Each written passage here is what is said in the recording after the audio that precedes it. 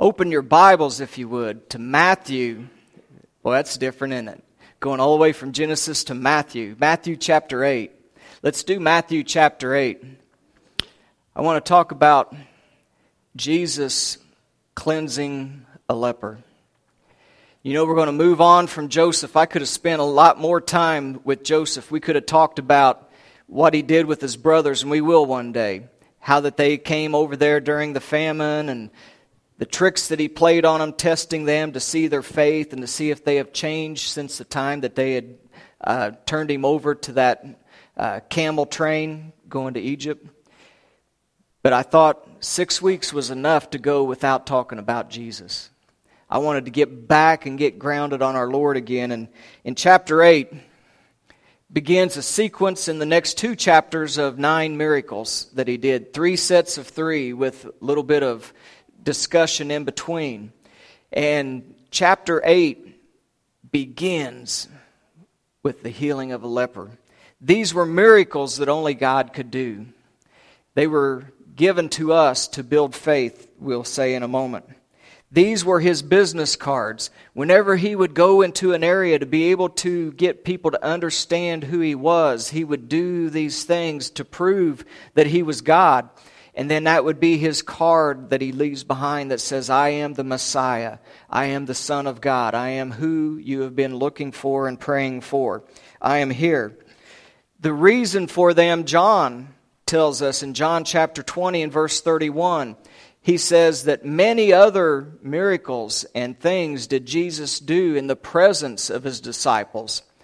But these are written so that you might believe that he is the Son of God, and that by believing in Jesus as the Son of God and in his name, you might have everlasting life. So that's why these are here. So it's very important for us to study these and to learn them, because you and I want everlasting life. We want that faith that builds and leads up to our walk that we go on to.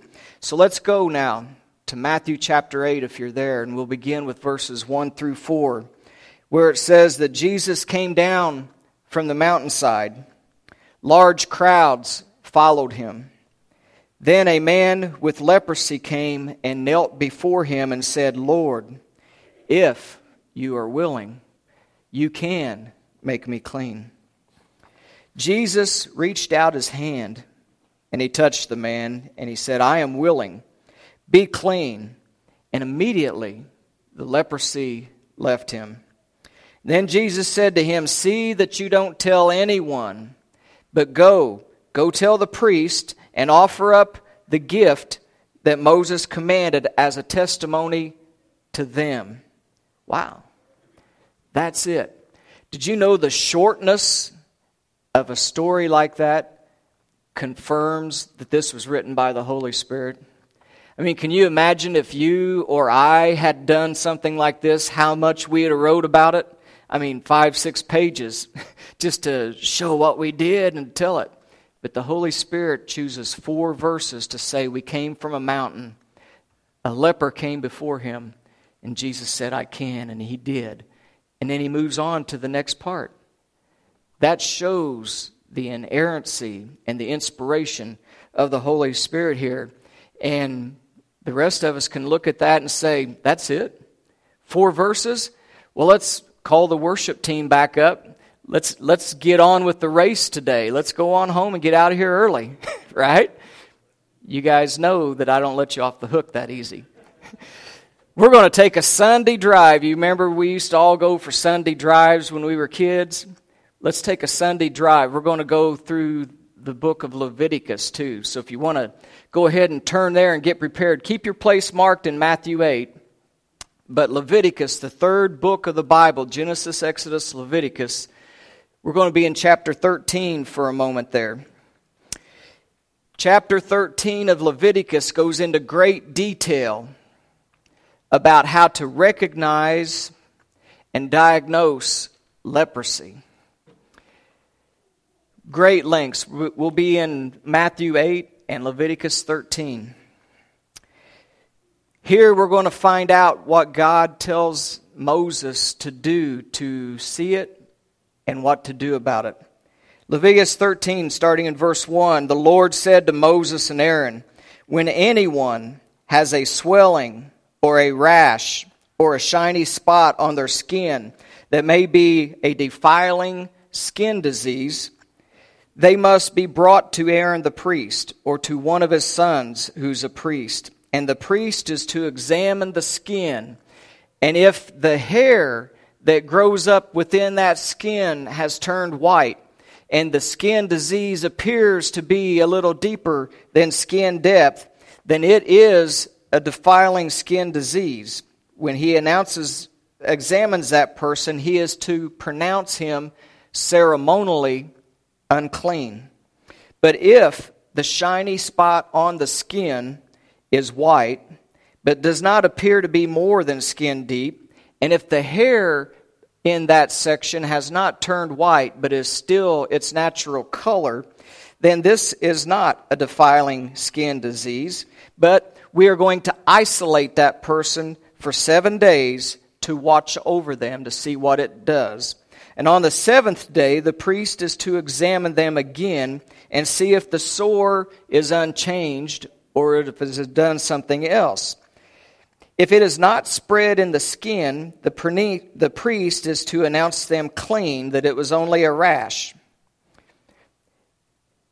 I skipped one. There's 2 times that he does this over a 14-day period. The first 7-day period, then the second 7-day period. And after the 14th day, if it is not spread, if it has not turned the hairs white, then it is not a defiling skin disease. You are clean and you are released back to your area. But if the rash does spread, verse 7, in the skin, after they have shown themselves to the priest to be pronounced clean, they must appear again. And if the priest is to examine the person, and if the rash spread, he shall pronounce them unclean. It has become a defiling skin disease. When anyone has a defiling skin disease, they must be brought to the priest. The priests examine them. Now, that was one that was not obvious, that you were going to watch and see and check. This one here is an obvious skin disease. It says in verse 10, now the priest examines them. There is a white swelling in the skin. It has turned the hairs white, and there is a raw flesh and swelling. This guy waited too long from the examination period. He's already got it going on big time. So verse 11, it is a chronic skin disease. The priest shall pronounce him unclean at that point. There's no need to isolate him for those 2 7-day periods. He's already unclean. So as you can see, the Holy Spirit, as directed to Moses, makes it very clear there's a lot of things going on to make sure that we can diagnose and understand and see if it is leprosy or not, because it is a debilitating disease. Verse 3 says if they do have it, that they are ceremonially unclean. And what that means is that you cannot worship God with the assembly of people as they gathered together. You were not allowed to do that because you're contagious. You've got something, and when people are gathered together, it can spread to all of them, and it will become a plague. So you have to separate that person out. And one of the biggest gatherings of where it could happen was when they would worship. So they said, you are ceremonially unclean. You cannot go to worship there. Look down now at verse 45. What it does to those who have been pronounced unclean and ceremonially unclean. Look at what they're supposed to do. Anyone with such a defiling disease must wear torn clothes. Let their hair be unkept.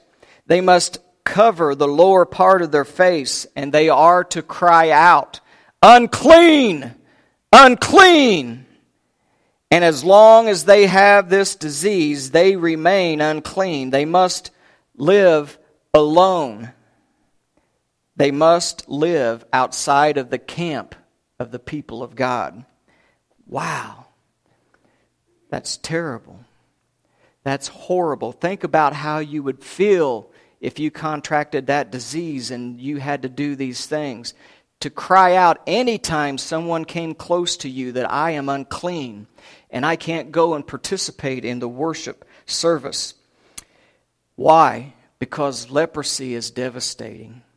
Leprosy is highly contagious. It's debilitating. I want to show you a few examples other than the first one we had of leprosy that I found on the net to show you how debilitating this is. It is passed on by a microbe called Mycobacterium leprae. That is how it is passed on. They have found out now. It's a microbe. It's a bacterium.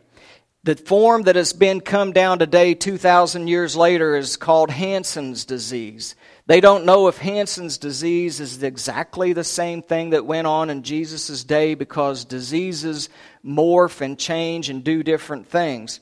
But all we know is what we have left over is called Hansen's disease. It's communicable by a cough. When somebody coughs, if you are in the vicinity and you breathe that in, that's how you get it. And by the running sores that is on the flesh with contact, or if you have contacted something like furniture, your clothes, your bedding, and someone else contacts that and has some type of an opening or a sore, it's passed on that way. Isn't it amazing that modern science figured out how it was passed on, but God 2,000 years ago already knew, and He said, cover your face. They have to have their face covered all the time so that if they would accidentally cough, it was held within and could not be passed along. And you isolate yourself away from folks so that you do not give it to them as well that way. So God made it apparent how bad this disease was, how it was transferred, and that's why He had to put these stipulations that seem kind of harsh, but He did it to protect everybody else. Then it says a leper had to make himself easily recognizable. You had to be able to be recognized by everyone. You don't do things, you keep your hair unkept. You tear your clothes into rags so that when people see you coming, they understand exactly what you are. If they don't, and they're not mindful, you cry out, unclean, unclean, to make sure that they know to stay away from you. How did people who did not have leprosy feel about those who did have leprosy? Well, in the Talmud, which is like a commentary that the rabbis wrote on the word and on the living that they did in that day, there's a couple of comments that they write in there. One of them says that you are not to get within 6 feet of a leper, but that's on a calm day.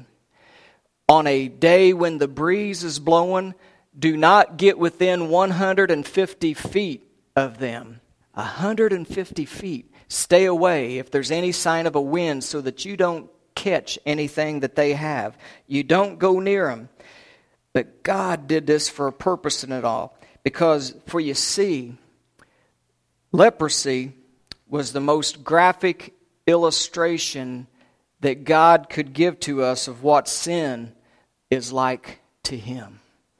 Leprosy is used through the Scriptures as an analogy to sin. Sin defiles the whole body like leprosy does. It goes below the skin. It's not just skin deep. It's ugly. It's loathsome. It's incurable except by God Himself. So you are to separate yourself because sin separates, and it separates you from God. And so that's why you're ceremonially unclean.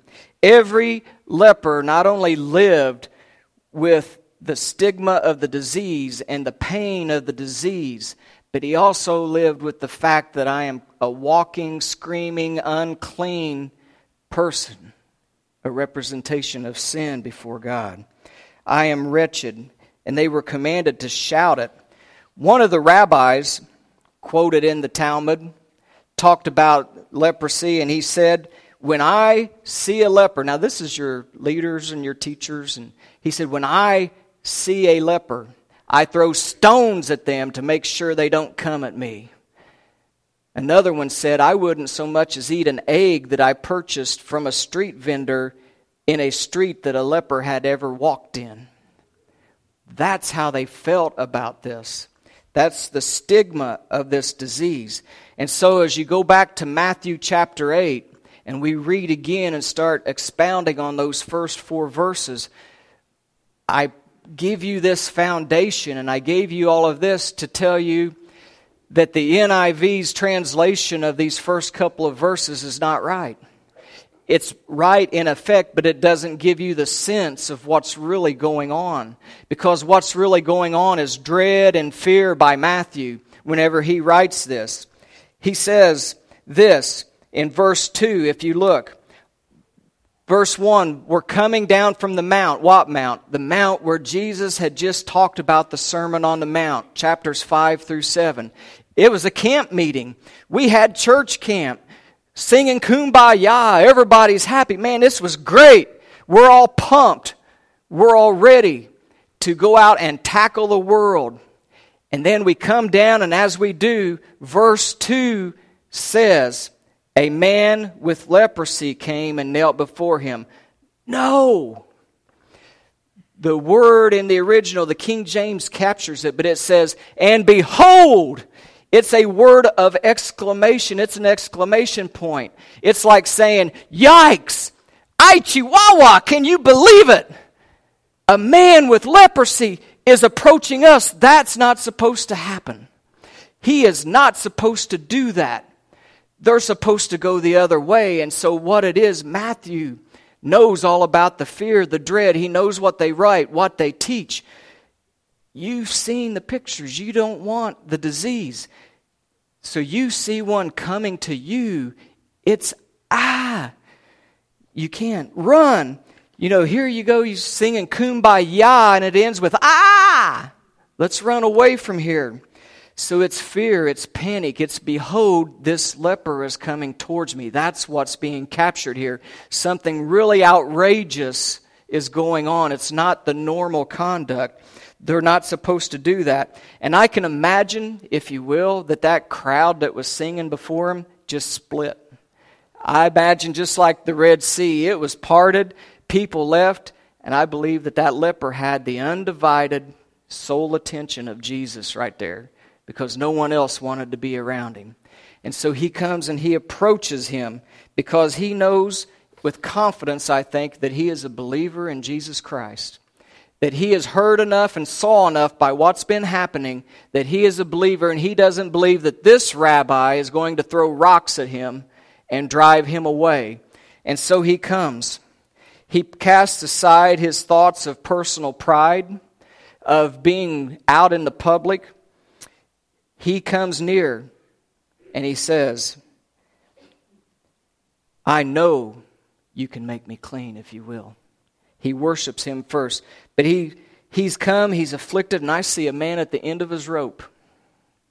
I see a man that's done this because he has realized where he is at, and only God can help him. And I believe that this man is God, and I'm going to take my incurable thing that only God can take care of, and I'm going to cast myself before him and allow him to do that. He wanted help more than he cared about his reputation. I want you to let that sink in a minute, because he's going here hollering unclean as he's approaching all of these folks. He wanted help more than he cared about his reputation. I hope today, if you need help from Jesus, that you desire help more than you care about what anyone else thinks about that. More than your family, your friends, or whoever. If you need help, don't worry about who else will think what. You follow the example of this leper, and you come to Jesus today. I see a man who wanted that. Next, I see humility and reverence in this man. It says that he worshipped him. He hit his knees before him. Luke chapter 5, he was a vile sight, I'm sure, because in Luke chapter 5, Luke was a medical doctor, so he usually gave a different spin on things like this. And Luke uses a word that says he was full of leprosy. This is a man who's had it for a long time. And so some of the things that we saw is what? he was. And he came, and he prostrated himself before him. He was abounding in leprosy. He was full of it. But he said, I worship you. I bow down. So I'm saying, don't look at the outside of the person. Look at the inside. What was his heart like? What was the man's heart like when he came to Jesus? He wanted to worship him.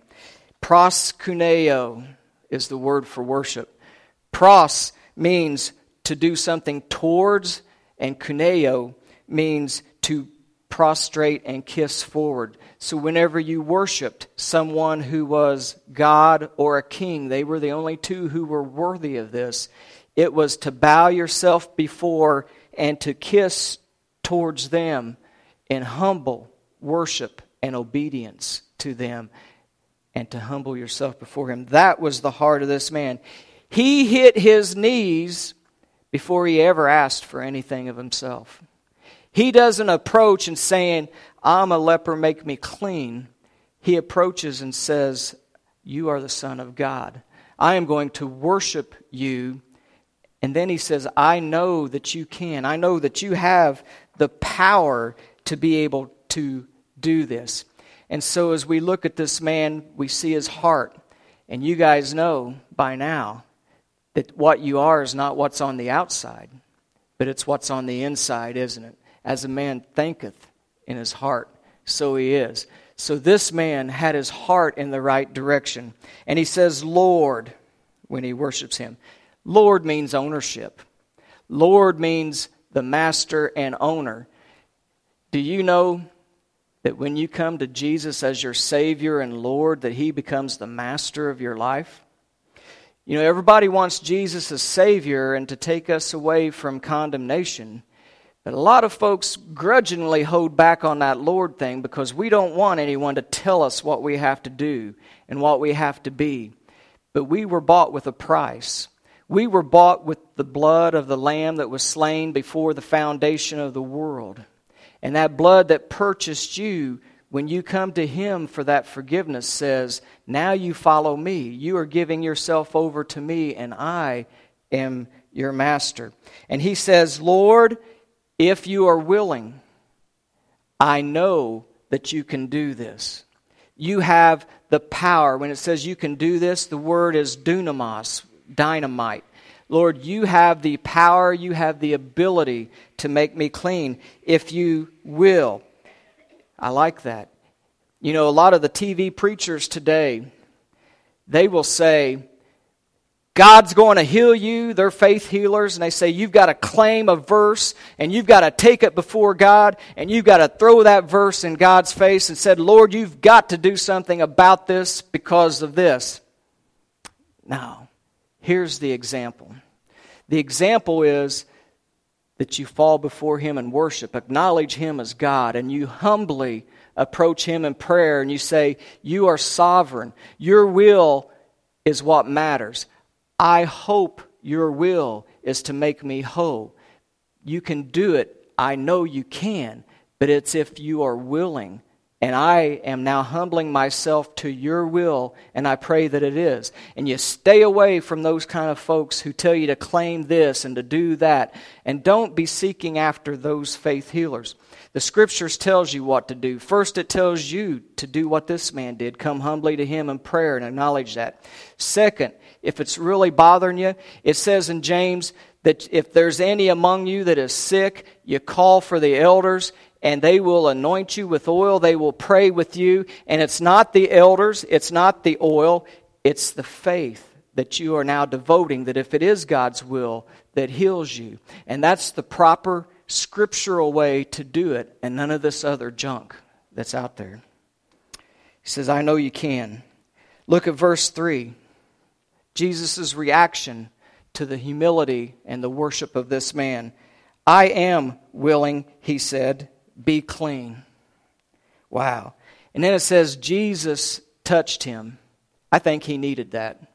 I think he really needed to be touched. You know, being ceremonially unclean and being outcast, living by yourself, he needed that touch. But that's not the part that I'm interested in. The part that I'm interested in is that Jesus did it on his own.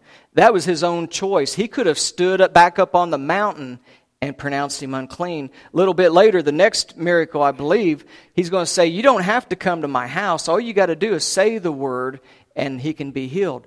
So this is an example of the compassion and the love that our Savior has for us. He didn't have to do that. He chose to do it. Only God can perform a miracle like this. Nobody else would take the chance of their reputation if they couldn't do it. And he reaches out and he touched him. Look down at verse 15 for a moment. What did he do with Peter's mother-in-law? It says he reached out and touched her hand. Our God is a God of compassion. Our God is a God that wants to reach out and touch you whenever you are ready for him. Immediately, it says that it went away. And then it says, after he was a new creature, because don't you know that as he began to touch this man and tell him he was clean, this miracle was a miracle of creation as well. You saw it. The fingers, the hands, the organs. New fingers, toes, organs were created in a second, in a split second. This was a miracle of creation that only God can do. And he says to him in verse 4, see that you don't tell anyone, but you go and show yourself to the priest and offer the gift that Moses commanded as a testimony to them. You say, what? Don't tell anyone? Can you believe that? What would be the first thing you got to do if you had been in that situation and in a moment you were clean? I got to tell somebody. I'm going to be jumping for joy and telling everyone.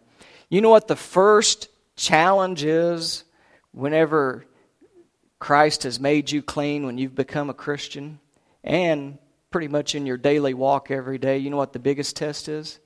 Obedience. Obedience. First thing he tells him was something tough. Not that hard, but just go and make sure you don't tell no one. So obedience, how your walk is, that is the biggest challenge now that it came to him. He didn't fulfill it. Luke tells us that he went and he told a bunch of people. So he's like us, he couldn't do it. But that's the challenge every time, is obedience then to the Word of God and how you're supposed to live. You were bought with a price. He is your master. This man desired to be cleansed. That's another area. He wanted to. To be cleansed, you got to want to. You got to decide for yourself that you're going to. Now, Leviticus 13, we saw the rules for how to diagnose this situation. Now, I want you to go back to Leviticus, but to chapter 14. Because chapter 14 gives a whole new spin. Chapter 14, the scroll for Leviticus 14 would have been dusty, because 13 is often used to be able to tell how to pronounce it and how to diagnose it and what to look for. There was many lepers in Judah. But chapter 14 tells what to do when someone is cleansed.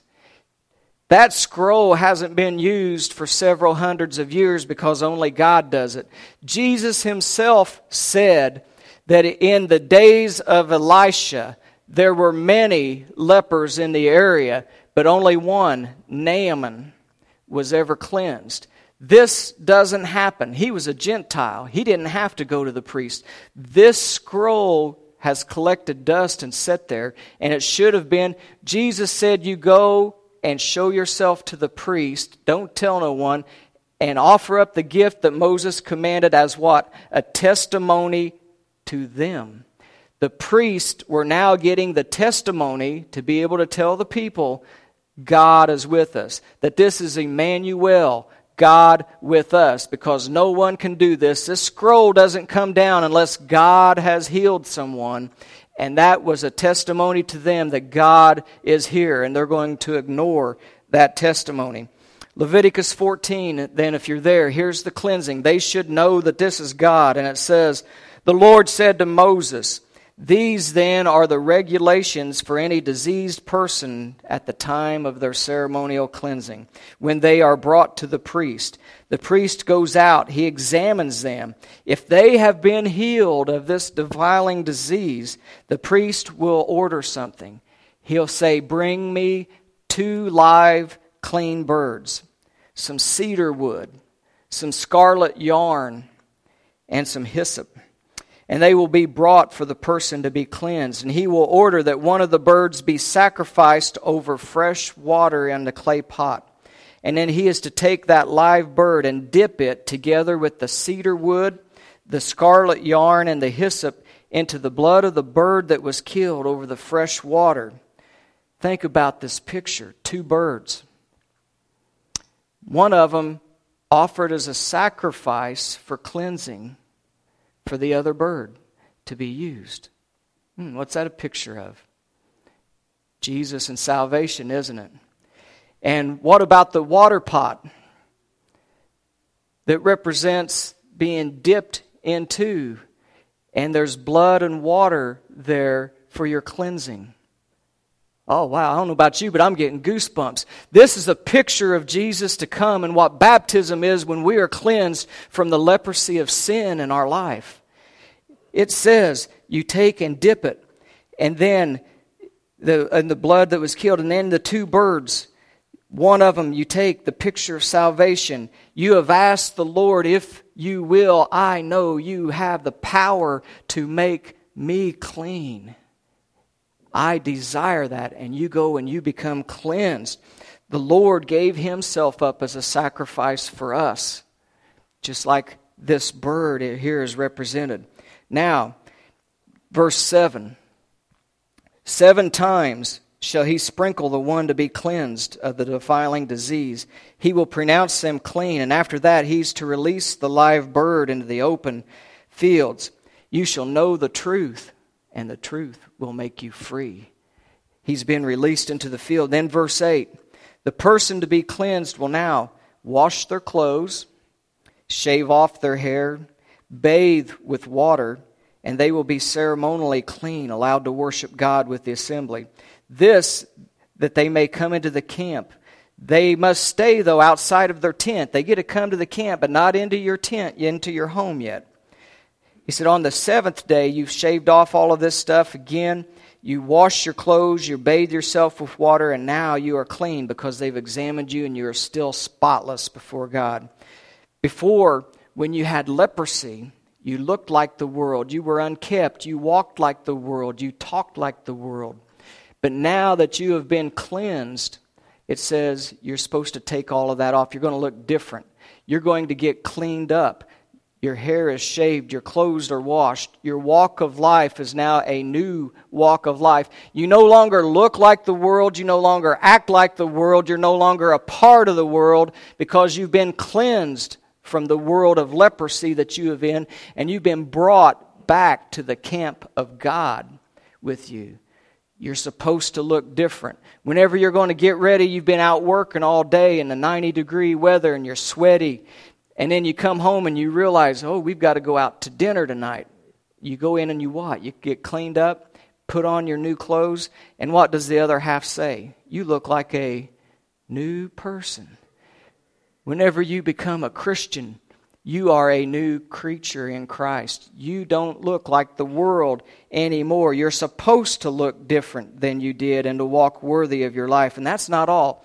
If you're still there in Leviticus, look at verse 14. The priest then is to take, they're going to offer another sacrifice now, and they're going to take the blood of a guilt offering. The guilt of my sin is going to be offered up. And you're going to take the blood of that and put it on the lobe of the right ear of the one to be cleansed. And then you're going to put it on the right thumb and on the big toe of the right foot. And then you're going to take, the priest will, a log of oil and put it in his hands, and he's going to put the oil on the ear and on the thumb and on the toe. And why does he do that? And then he's going to take what's left over in his hand and he's going to put it over his head and anoint him and pronounce him to be clean. Blood represents Jesus, cleansing. bringing you back in. The oil always represents the Holy Spirit. So now you've received the Spirit of promise. Now, it's a pattern. You say, why all of this? Why the right ear, the right thumb, the right toe? It's a pattern. Leviticus 8, this was the pattern for separating a priest into the priesthood. Whenever you become a Christian, you are now a priest unto God. We are a kingdom of priests, and we are sanctified, and we are separated from the world and brought into that. And then it goes a little deeper now with these folks. The right side is your side of power, usually, your dominance. There's a few left-handers, but for most people, the right hand, just like whenever the Scripture says, by the right hand of God, He says He will do this. It's the dominance, it's the power that is there. So, what is the dominant part of your head? The ears. You're going to consecrate that. And you say, why the ears and not the eyes? Well, because we walk by faith and not by what? Faith comes by hearing, and hearing the Word of God. So your ears are now sanctified. They are anointed with the oil of the Holy Spirit. And now you have the ability to hear and to understand the Word that is taught to you now on how you're supposed to go. Your right hand is your dominant hand. Hand represents works that you do. Now you are consecrating your works to God. It has been now, your power is through your hands and what you do. Now you're to be a representative of Christ. And your big toe, that's your walk of life. That's how you go about. You know, it says that we're supposed to walk in a thing that's called the way. There is a way that seems right to a man, but the ends thereof ends in destruction. We are supposed to walk in the way of the Lord. Jesus came and He said, I am the way, the truth, and the life, and no man comes to the Father except by me. So now my toes are anointed so that I am consecrated to walk in the way, in the path that leads to righteousness. Wide is the path that leads to destruction, but my toe has been consecrated so that I walk in the narrow path that is the path that Jesus tread, and now I am consecrated in my life's walk and the way that I am going to go. As the worship team comes on up and we get ready to close this out, got ahead of myself. Rob's probably going, oh, where's he at? Because I've just been doing all kinds of stuff here. Okay, this all has a beautiful picture of salvation, what Jesus did for us. Leprosy was sin, but God loves us dearly. He has compassion. He wants to reach out and to touch us today. If you have never given your life to Him, isn't today the day? I mean, really, how long are you going to stay in leprosy? It's time to remove yourself from that and to get consecrated towards God. For all of us, for them, Jesus says, I will be thou clean. The same thing for those who are a Christian. If you are in need of that as well, I want you to look up here and read with me, because He has the power to do a miracle in your life today too. If your toes have been walking outside of the way, if your hands haven't been doing it, if your ears haven't been hearing what they should have been. Remember in our nursery we'll sing, be careful little ears what you hear. If you haven't consecrated yourself so far, here's what you do. This is a promise in the Word of God for those who have already become a Christian. 1 John chapter 1, verses 6 through 10. Read it carefully. If we claim to have fellowship with God, and yet we walk in darkness, our toes aren't on the path, we lie, we do not live out the truth. But if we walk in the light, as He is in the light, we have fellowship one with another. And the blood of Jesus, His Son, purifies us from a couple of our sins. Is that what it reads? Bigger word, isn't it? All. The blood of Jesus purifies us from all sin. If we claim and try to say that we don't sin, we're only deceiving ourselves. the truth isn't in us. But if we confess our sins, oh, isn't this beautiful? He is faithful and just to forgive us of our sins and to purify us, just like that consecration of the person with the bird. He is faithful and just to forgive us and to purify us from all unrighteousness. But He expects you and I then to walk in a different path, doesn't He? And not to be like the world. We're consecrated to Him. We're no longer an unkept, leprous person. Your obedience now is what is expected, and to be a witness for Christ.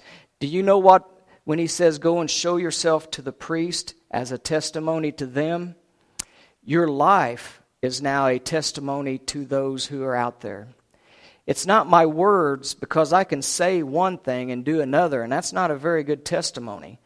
But if my ears, my hands, and my feet are consecrated in what they're supposed to be doing, then that is the testimony of your life that brings others to Christ Jesus. Whichever situation you're in today, whether you're not a Christian or you are, the main thing is that when you ask, Jesus says, I will, be thou clean. Let's pray. Father, we thank You for this time together, the wondrous of Your miracles, for what You have given us in this word. Father, I pray that our ears were open. I pray that our hands and our feet will be consecrated in a walk to You. And I pray that You will be glorified in this community by how we walk and serve, and that You will be glorified and they will see the testimony to them. Pray that we will be challenged to do these things, Father, in Jesus' name. Amen.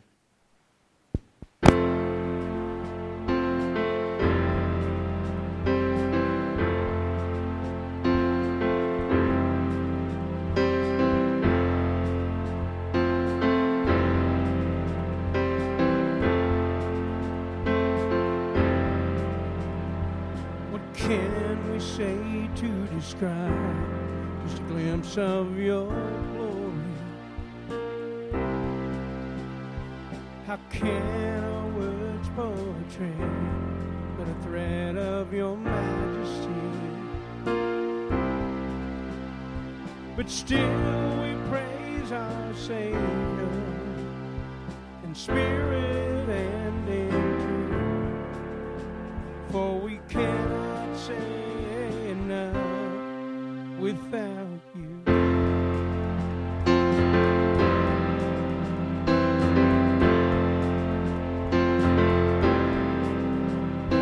What can we say to describe just a glimpse of Your glory? How can our words portray but a thread of Your majesty? But still we praise our Savior in spirit and in truth, for we cannot say enough about You.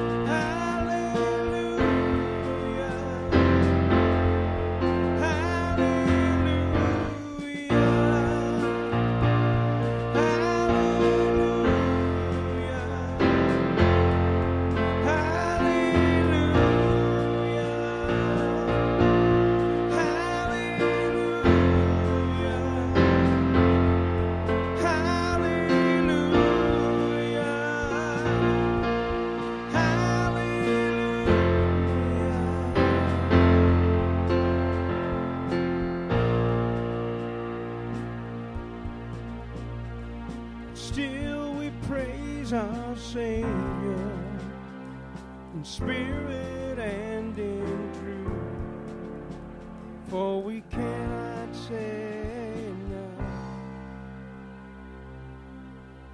about You.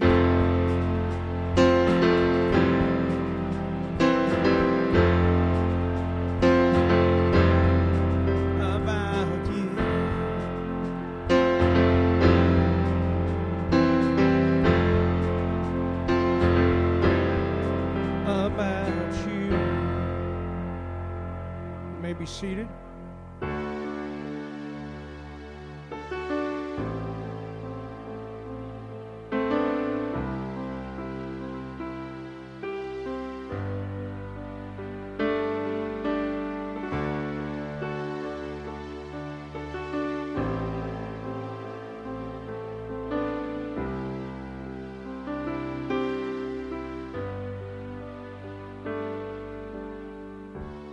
Worthy is the Lamb who was slain.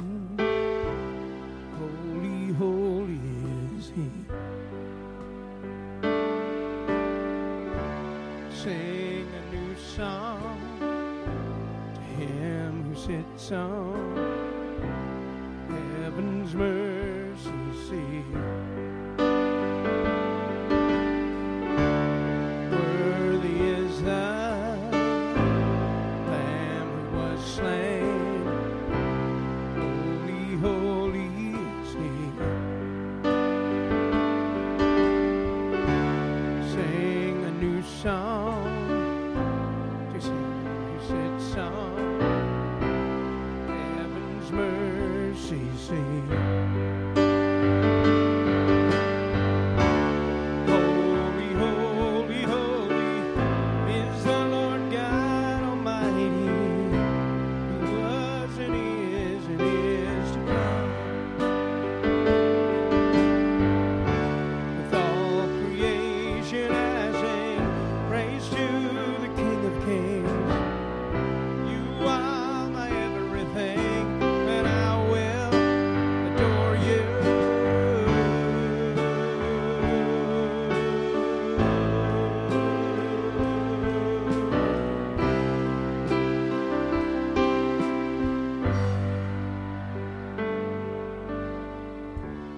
Clothed in rainbows of living color, flashes of lightning, rolls thunder.